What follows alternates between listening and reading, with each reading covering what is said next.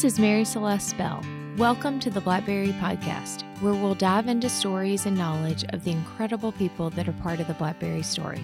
You'll hear from longtime friends, amazing visiting personalities, and our own inspired team members.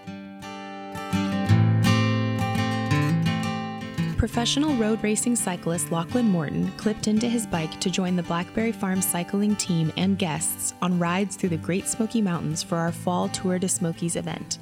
Cycling coach and retired pro Robbie Ventura sat down with Lachlan to dive into his incredible cycling feats and how he keeps his love of cycling alive. Let's bring up Lachlan Morton. Thanks for coming out, Lachlan. This one, it's already got. But we'll just start off with some basics. How did you get into cycling? Kind of what was your inspiration to get on the bicycle? And, was there any other sports that were competing with cycling when you were younger? And just how'd that process go? Yeah, I started cycling when I was really young. I was 7. And it was basically to keep my brother and me out of go-karts. We were we had motorbikes, we were big into car racing. And we were really pushing to get a go-kart. And so the deal was the next fastest thing were bikes. And I was very lucky that the local club that we had, it wasn't a big town I grew up in, but the cycling community was really strong. And the cycling club had about 100 members when I joined. And the guy who ran it was an Olympian from Moscow.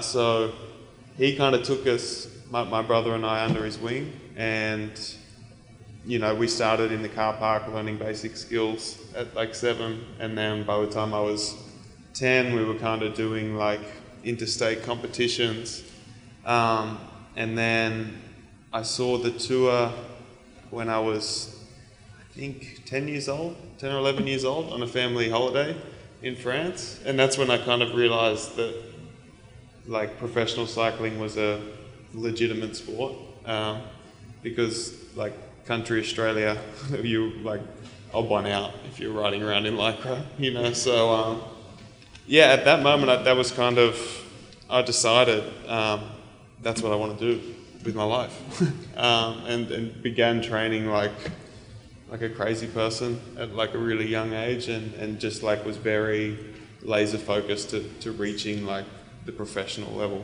Do you ever get a little bit nervous lining up with a bunch of amateurs, thousands of them, all surrounding you, wanting to ride by you? You got the rest of your career going ahead of you. Do you ever get a little nervous? And then second, you get nervous that you're going to get 37th. Yeah, I get more nervous I get beat. Okay.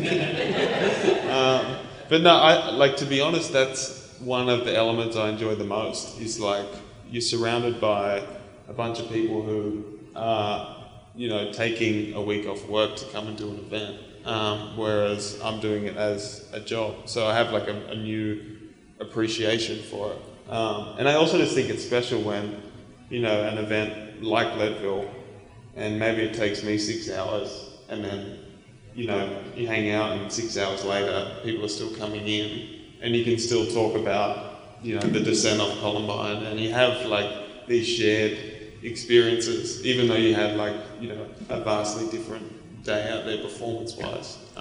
It's cool. Do you have a respect for some of when you did Dirty Kansas, the amount of people that are able to finish that event, and how fast some of these amateurs are relative to yourself, a World Tour pro who trains 30 hours a week? It's pretty impressive. Absolutely. I think people's ability to tolerate discomfort, when they really, commit to an event like 200 miles of gravel, it's a grueling day out there for me, and bike riding is all I do. I have a huge amount of respect to the people who just throw themselves in there, and maybe it's the one event they do a year, and they're cramping with 50 miles to go, on the side of the road, and still you see them there a few hours later to finish.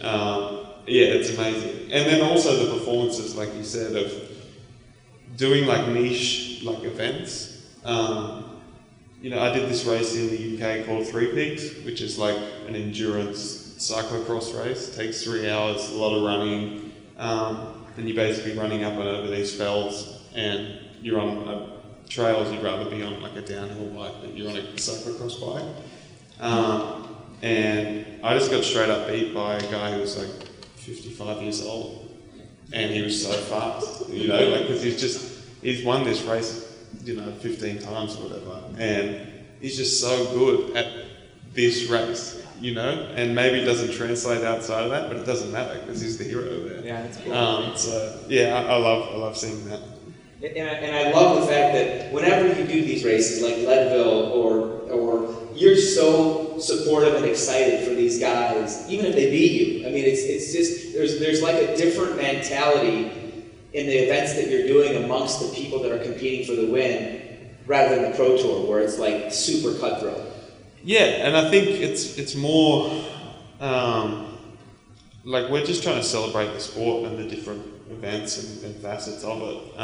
So, like, to be honest, I'm happy just to be able to be there competing. And like, I kind of, I've had like my ass kicked enough times in World Tour races that like I don't have that much of an ego anymore. It still exists a little bit, but like it's much more than it used to be, so it's fine. If I get beat, I get beat. Everesting explain Everesting and explain what happened to you when you went for your world record.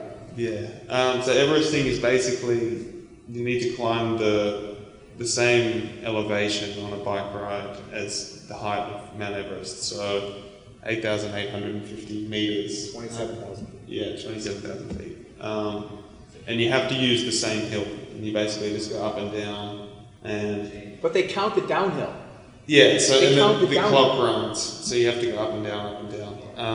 And during like COVID and the lockdown, it became a really big challenge because you could do it anyway. And I was actually, like, it was the morning I was going for the Kokopelli record. Okay. I got a message from JB saying, like, oh, you're going to go for the Everesting record. And it was like, one at a time, mate. One at a time.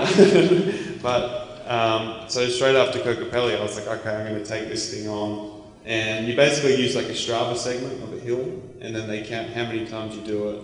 And how long was yours? My climb was 3 kilometers, a couple miles, and averaged 10%. And I had to do it, I think it was like... Butterfly Gap?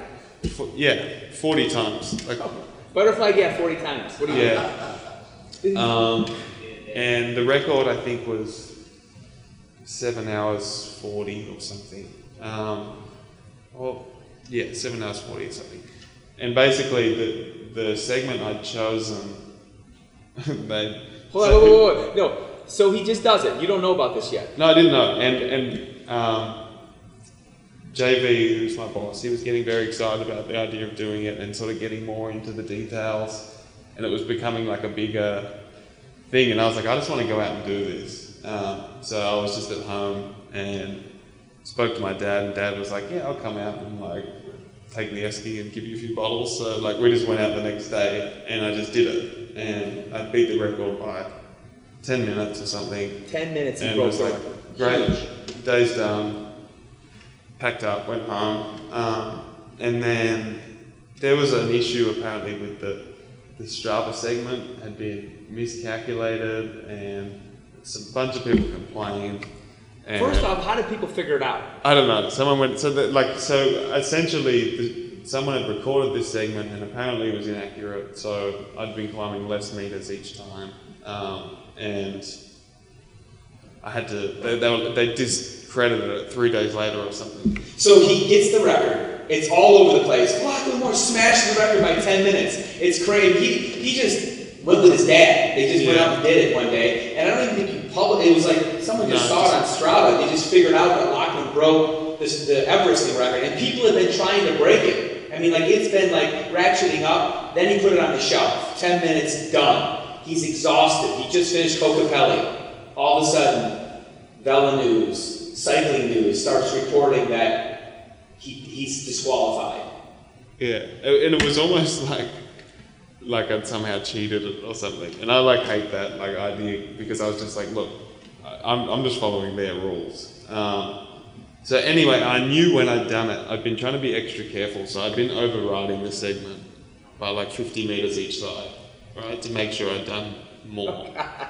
And so I was like, I can go do this faster. So I went back like the next day and just did it faster. Seriously, you just went out and busted it again. But it was like, 1 week I'd done this hill like 80 times or something. Butterfly gap 80 times. It was like, I can't recommend Everesting to anyone. It's exactly what you think it would be. Like, you basically, you do the hill, and then the first time you're like, that was pretty tough, and that's the best it feels. Every time it's just a little bit harder, a little bit harder, a little bit harder, until you're halfway through and you're just like, somebody get me out of here. It's like, so monotonous. But, I mean, I'm glad to have done it, but yeah. Now, did you go by power? Did you go by, was your dad clipping off the times? You're on it? Did you know you were ahead of it? I had like a very vague idea in my head of, I'm not like big on riding directly to power. I like would glance at it to make sure you're kind of in the ballpark, but you kind of, I have enough experience in the long stuff that, you know, when it gets bad, it doesn't really matter what you've done beforehand, it's going to suck equally. Yeah. So my strategy was basically start, if you're feeling good, go hard. So like, I kind of knew I had a buffer, and mentally in your head you're like, okay, I'm 5 minutes up on the record, halfway. Okay, so you knew how long, okay, gotcha. Yeah, so I had an idea of like each lap needs to take me between 10 minutes and 9.5 minutes or something. And you were going 9:15, 9:15, start quick, and then like mentally, it's always nice to be ahead of the curve and chasing. For me anyway, it's like I need to know I got that little bit of buffer. Then would you sprint down it, or would you tuck? Super tucked down, because I was hitting like 70 miles an hour. Straight? Dead straight. Got it. So just like dropping directly down and trying to like eat something. You know, then a quick U-turn? Quick U-turn back up.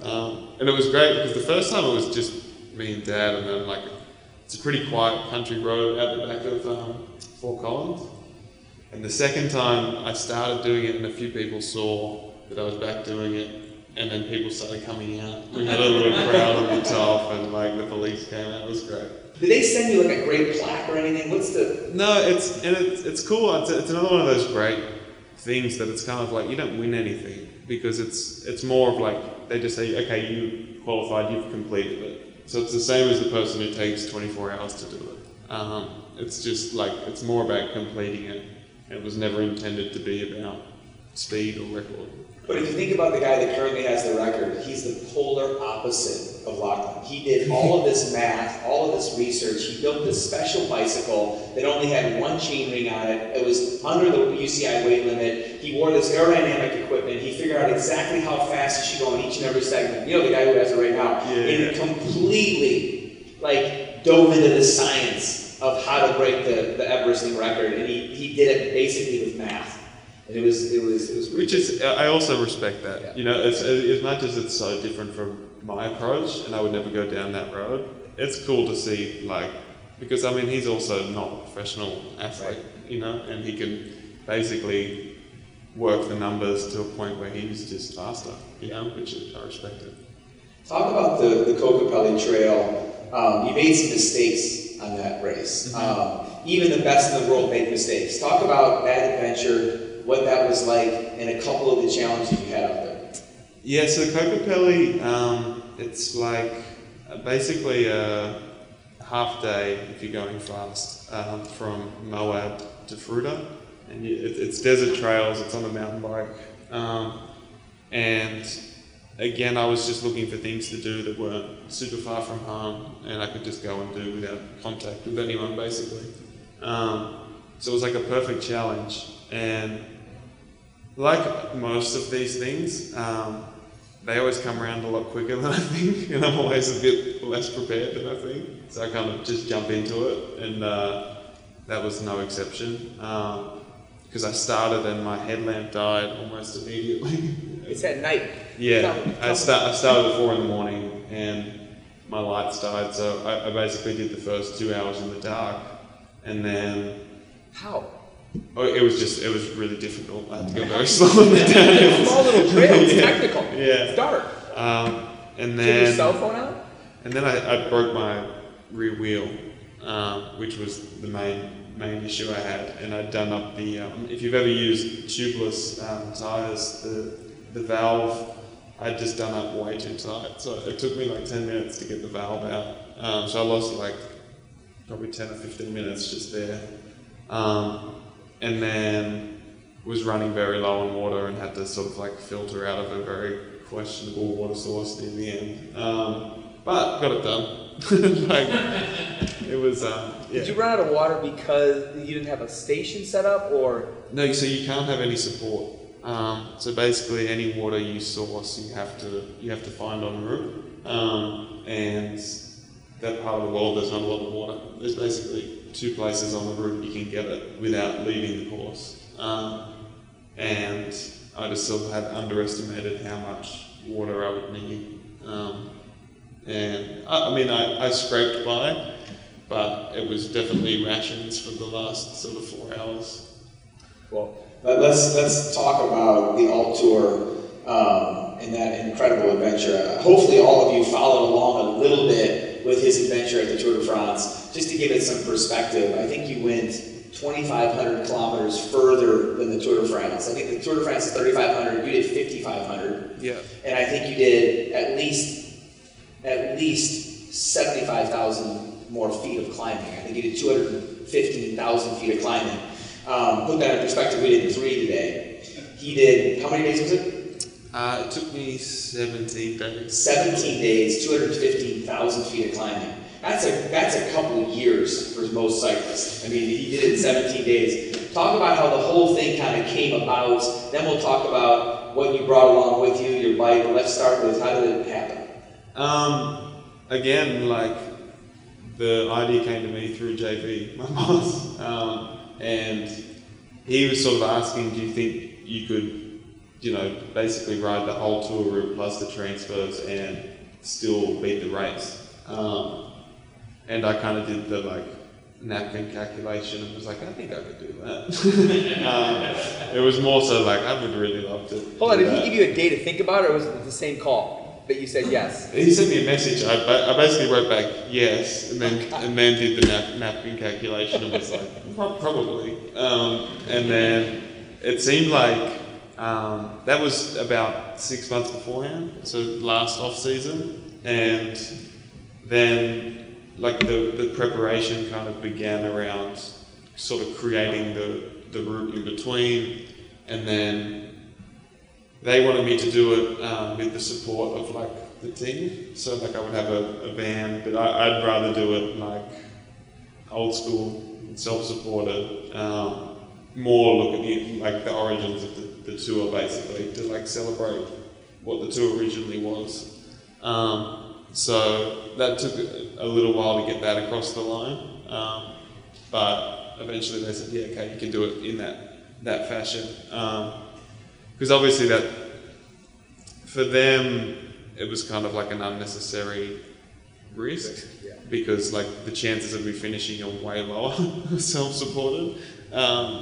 But that's kind of the way I wanted to do it. So, yeah, then we basically just slowly built up to it.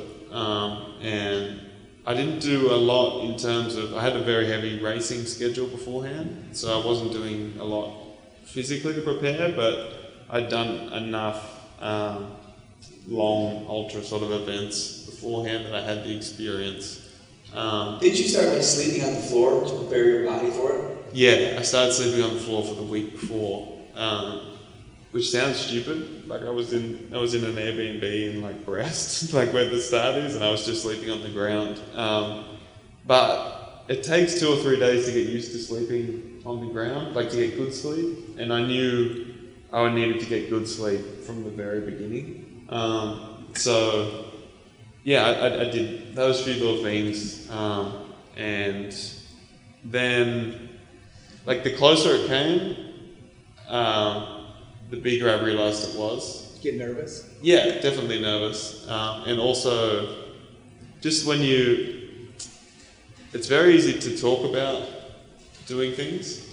And like, there's always like, True.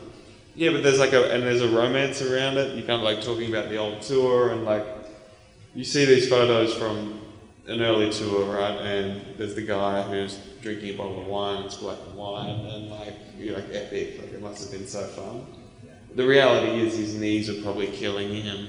I bet he smelled horrible, you know, like, and he'd been up for 12 hours and probably wanted to be anywhere else, you know, like that's the actual reality of it. So, like, flipping that switch in the few days beforehand between like talking about, oh, it's going to be this awesome, epic adventure, to like, okay, there's just going to be a lot of suffering involved each day. And I'm going to have to be like absolutely on my A game, because any little thing, niggle, saddle sore, anything can really just derail the whole thing. So the closer I got, the more I realized it's like, this is going to be incredibly challenging. But I kind of like that feeling of like that little bit of uncertainty that you're like, I'm not sure I can do this, but like, outside the comfort zone. Exactly. Yeah. And then you basically like acknowledge that and then commit to the end goal. And then the second you commit, it's like, okay, now I'm all in. And once I was on the road, it's like, this is very simple now.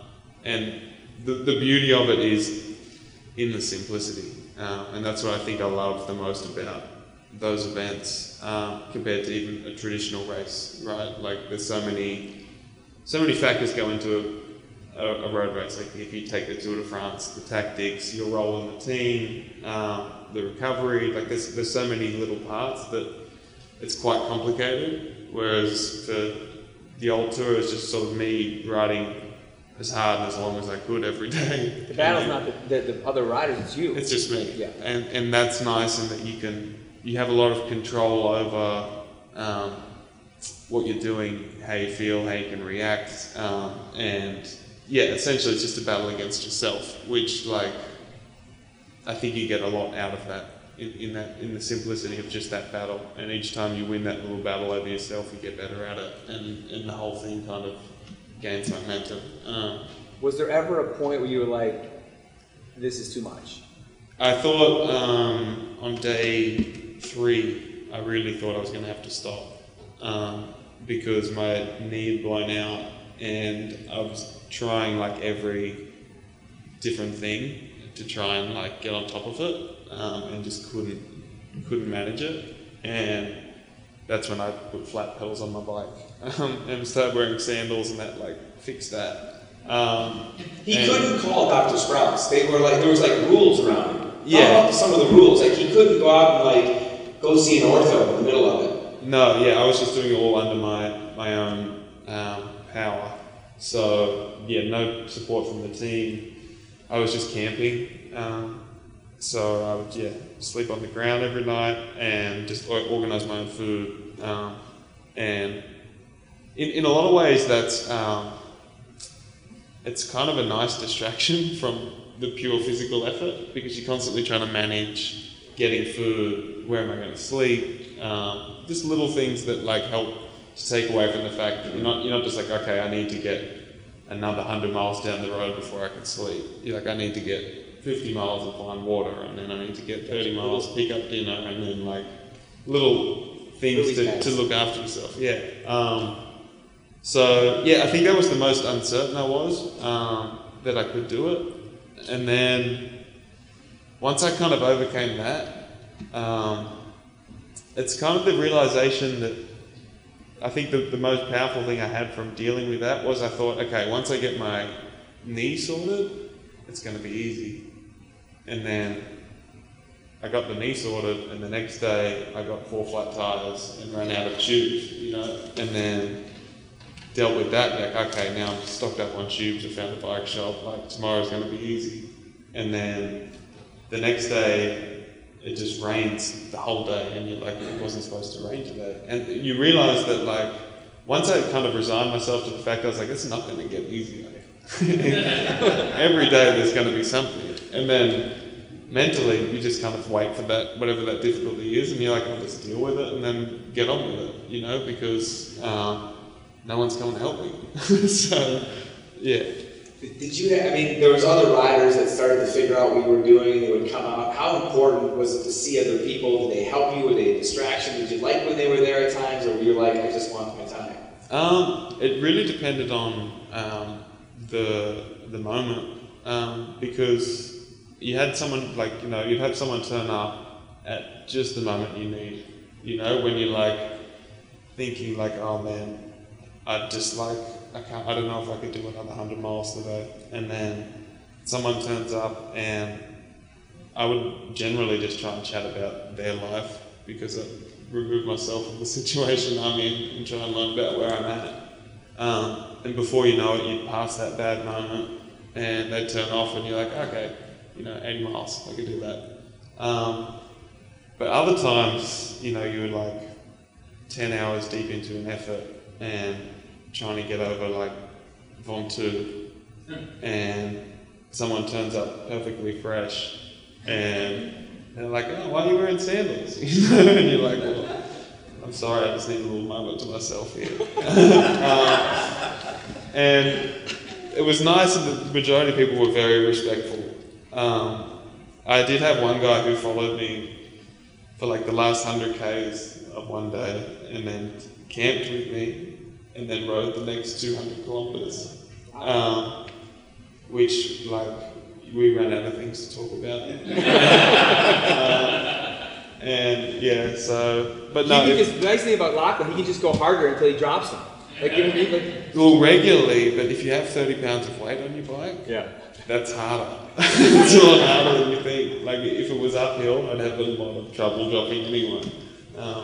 So yeah, it was a unique challenge, and there was a certain point when it had gathered so much traction, unbeknownst to me, because I was just doing my thing, that when we were going through the Alps, at one point there was like 30 people, and they, yeah, and which was like amazing, yeah, and then all of a sudden very dangerous, because like, you know, we didn't have road closures or police motorbikes like here.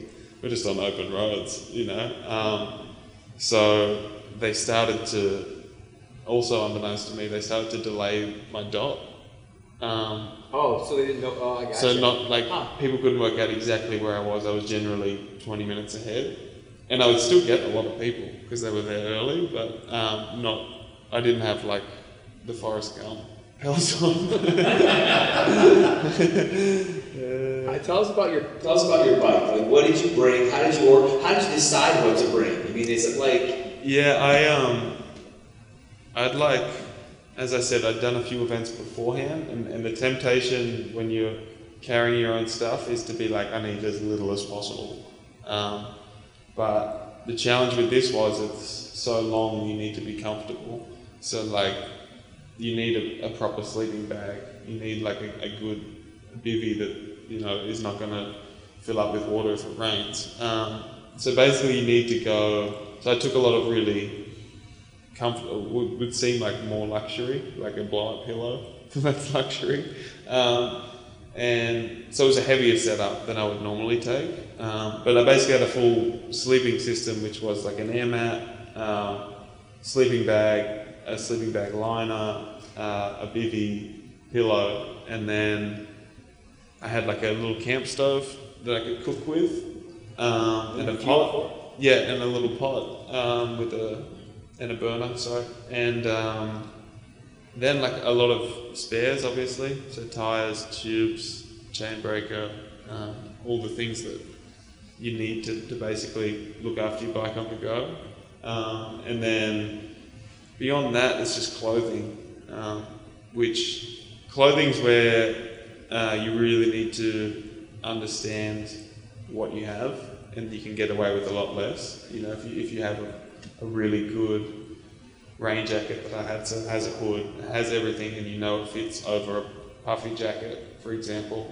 If I have those two things, I know I'll always be warm, and it cancels out the need for arm warmers, an extra shirt, and an extra vest. So understanding those things, which I was able to carry not many clothes, and just I only had one jersey and 2 pairs of Knicks, which I would just alternate and wash every day, like hand wash.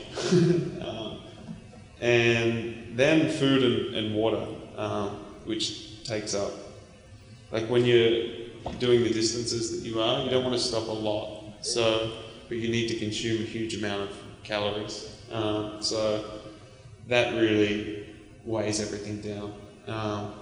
But you'd be amazed how quickly a heavy bike like that just becomes very normal. Like it feels heavy for a day, and then you're just like, well, this is what I ride, you know? What did it weigh?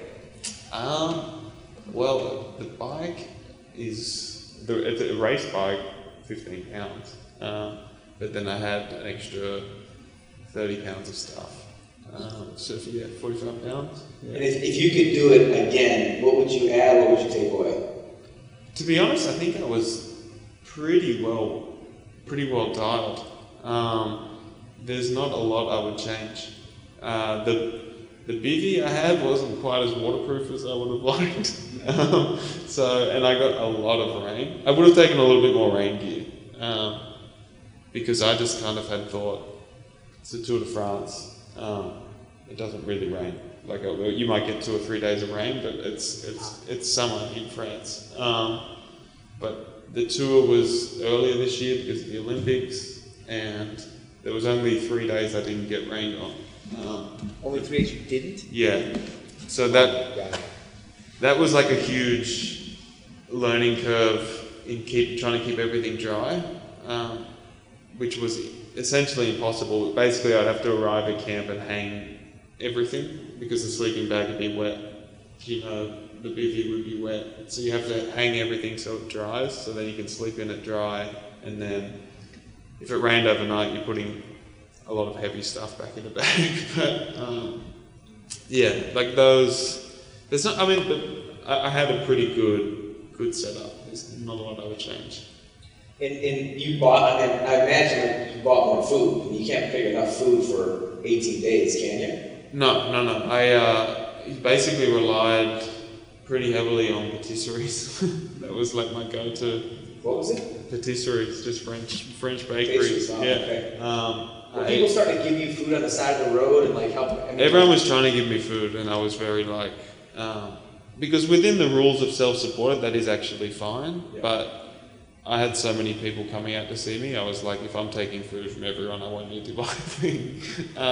So I didn't take any food from anyone. I just, basically would ride in the morning, and then I'd start at 6, and then I'd start to see the first patisseries open at 7 or 8 and stop, grab a couple of baguettes and maybe a bit of quiche or something, and then just like, I drank a lot of milk. Milk? Yeah. That was a go-to. I'd usually drink like 2 or 3 litres of milk every day. And then just sort of once, like when I was cooking dinner, I would try and get in more vegetables and like some meat of some kind, and like make a big stew or something. But yeah, it was almost like there's so much good food in France, as you know, and it's generally pretty accessible. But then you can still get caught out. So you have this sort of like, I'll find something. And there was 1 or 2 times I ran out of food. There was one night I ran out of food at like 4 p.m. and where I camped there was no food, and then I had to ride until like 10 o'clock the next morning, which was the one that was, again, a learning curve. So then I buried some food pretty deep in my bag that I always knew I'd have. But yeah, I mean, that's kind of, you expect these things to happen within, a reason, because there's only so much you can control. Yeah.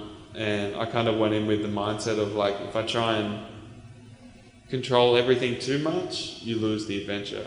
If nothing can go wrong, there's nothing you'll remember. So. How about when you got to Paris? That last transfer was epic, right? 300. Yeah. How many kilometers? 650. 650K, the athletes are either flying or getting in some like fast train. He's riding his bicycle in the final transfer. When you got to Paris and it was over, I mean, were there a bunch of people there? Talk about the finish. Yeah, it was interesting that last day. I basically had to myself because the weather was terrible, so there was no one coming out dot watching. And just before I got to Paris, for the 3 hours before, I had this like amazingly heavy rainstorm, to the point where I was like, if it's this heavy when I get to Paris, I don't think I can ride in the city, just purely safety. And by some miracle, like right when I got to Versailles, at the edge of Paris, the rain just stopped and like 20 or 30 people turned up. And they were like, let's go. So I was like, all right, that's on. And then, it was really, I was also very aware of the fact that like the last 30 miles of each day was always the most difficult if you let your guard down. And you kind of like, be like, I'm there. And then you sort of, you let your guard down and then that 30 miles takes forever and feels harder than it should. So I was trying to keep my guard up, but then we rolled into the Champs-Elysees and it was like 2 a.m. and like it was empty. And there was 30 people with you at 2 a.m? Yeah. That's awesome. And then I was kind of like, okay, this is pretty epic. But 8 laps of the Champs-Elysees, it takes a while. It's a lot of riding still. But everyone stayed. We did the whole thing. I think I finished up just before 5 o'clock in the morning. And it was special. Like my dad had come in and my wife was there. And, it was I finally let my guard down fully. It was like, I'm going to be sleeping in the bed tonight. Emotional? Yeah, very emotional. But I had a lot of time to process it. I had that whole day to really think about the whole trip, everything I'd done, and it felt to me like I was like, this is exactly how it should feel. It's just like a nice culmination. It wasn't a huge party when we got there. It was just kind of like, all right, I've done it. And I think for me, like the reward should always be in the doing. So if it's a successful trip, you kind of reach the finish content with what you've already done. You don't feel the need to celebrate it because you've finished. It's more like in the completion of it. I felt very content on anything.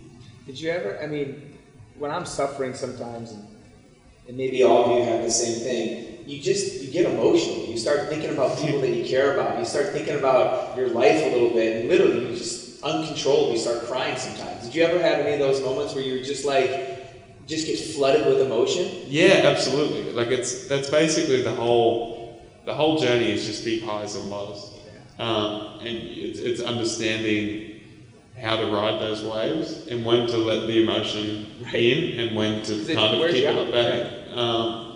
But exactly to that point, like I had some moments when, like, especially either early in the morning or late at night when I was sort of by myself in like remote and rural areas around the mountains, and you'd have that feeling, you'd be like, this is just impossibly beautiful, or like I'm like the one person in the world who's figured out what we need to be doing, everyone needs to be out here, like where is everyone? And yeah, I definitely, there's a lot of emotion involved with it. And yeah, you always have a little cry to yourself every now and then. What did you listen to? I saw you had headphones in. Was it books, music, just podcasts? I had everything, all of those things ready to go, but I kind of created a playlist of over 2,000 songs like before I went, and like a mix of music I listened to when I was a teenager, like newer stuff, and then music that I hadn't heard but I thought I would enjoy, and that's basically was my go-to. I tried to listen to some like French history podcasts, which like lasted for the first week, and then after a while I was like, all right, I just need music now, because there's something it can be like quite infuriating when you're like right on your limit, you know, like trying to get up over a hill and there's someone like talking to you in a podcast in a very calm, like, you know, you can hear them like sipping on a cup of coffee and you're just like, shut up. Like, I just need to listen to some music and be in my own world. So yeah, a lot of music. That was ridiculous. I mean, seriously, it's so good, Robert. It's so good. Thank you. I mean, authentic, real, funny, just, so fortunate to hear your story and learn from you and get inspired by you. I mean, you kind of embody, you know, stepping outside your comfort zone and just managing it and dealing with it regardless of what comes at you. So I take a lot of inspiration from you. I'm sure everybody else did today. Thank you for the time. I'm excited for 2 more days of riding, everybody. Cheers, man. Thank you for listening to the Blackberry Podcast. Continue following the journey wherever you subscribe. Thank you to our guests, interviewers, and audience. Dive into more stories, videos, photos, and podcast episodes on theblackberrymagazine.com. Make a great day.